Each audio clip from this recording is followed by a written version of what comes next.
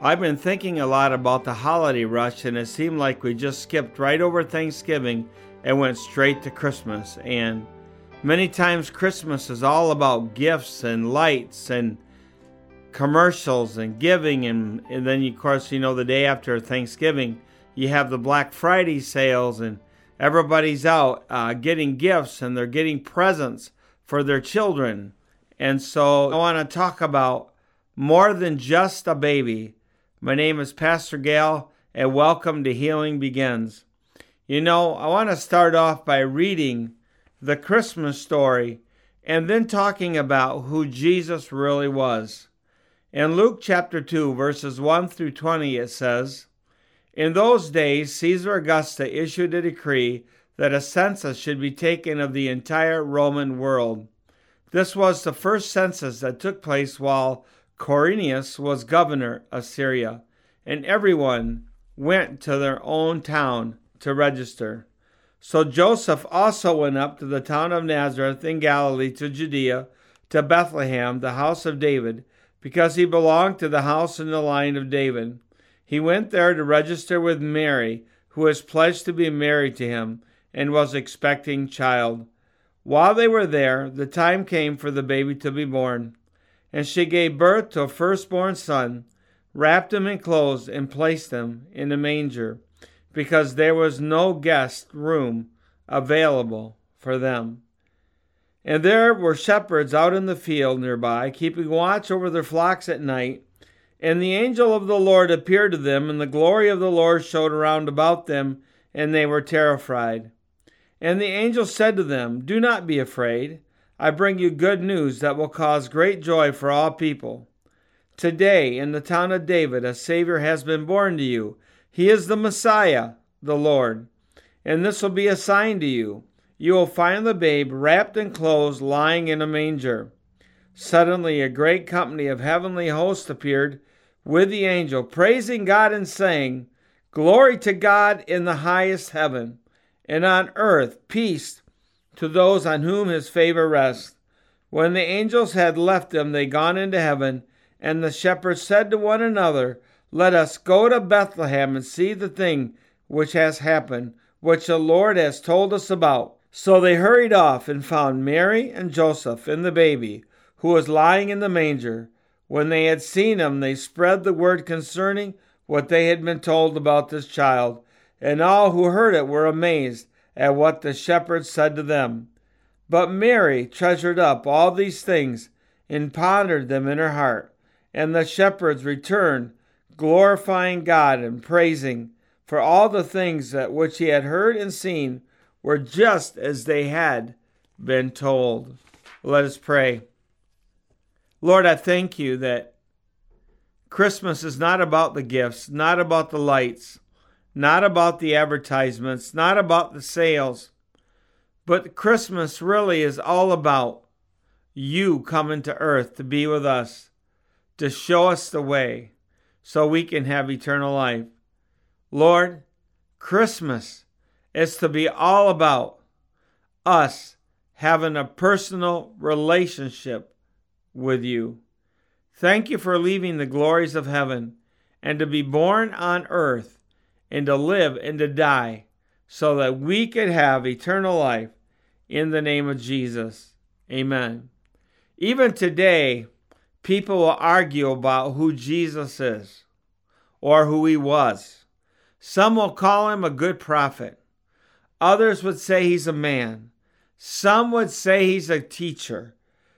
And yet, our Bible says that Jesus was more than that. He was more than just a baby in a manger. He was God who took the form of flesh to come and make his dwelling among us. John 1:1 says, "In the beginning was the Word, and the Word was with God, and the Word was God."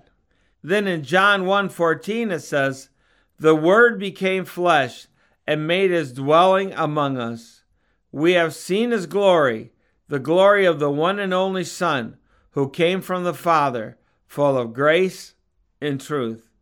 So Jesus was the Word. He was God who came in the flesh and lived and died so that we could have eternal life. And then when Jesus was on earth, he was more than happy to tell people who he was.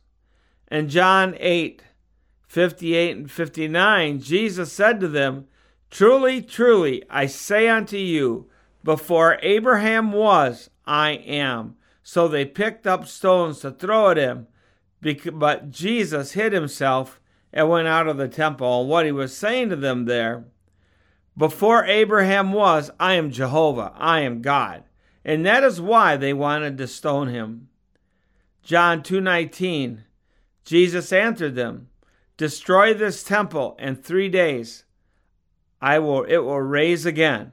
So Jesus said he would rise again in 3 days. And he didn't mean the temple in Jerusalem. He meant his body. Destroy this temple, and in 3 days, some versions say, in 3 days, I will rebuild it. Then in John 11:25, Jesus said unto her, I am the resurrection and the life. The one who believes in me will live even though they die.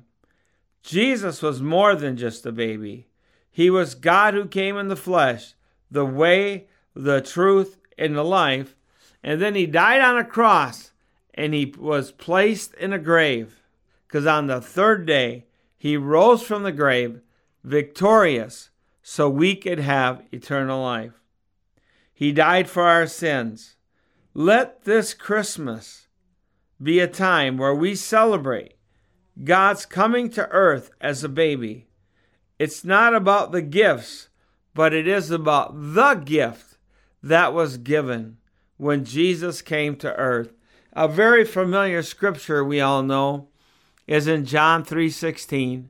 For God so loved the world that he gave his one and only Son, that whosoever believeth on him should not perish, but have everlasting life.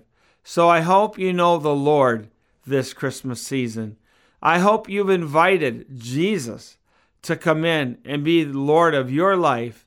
If you haven't ever done that, and this Christmas you want to invite Jesus to come into your heart, just pray this prayer. Say, Jesus, I believe that you are the Son of God. I believe that you died on the cross for me. I invite you to come into my heart and be my Savior and fill me with the Holy Spirit in the name of Jesus. Amen.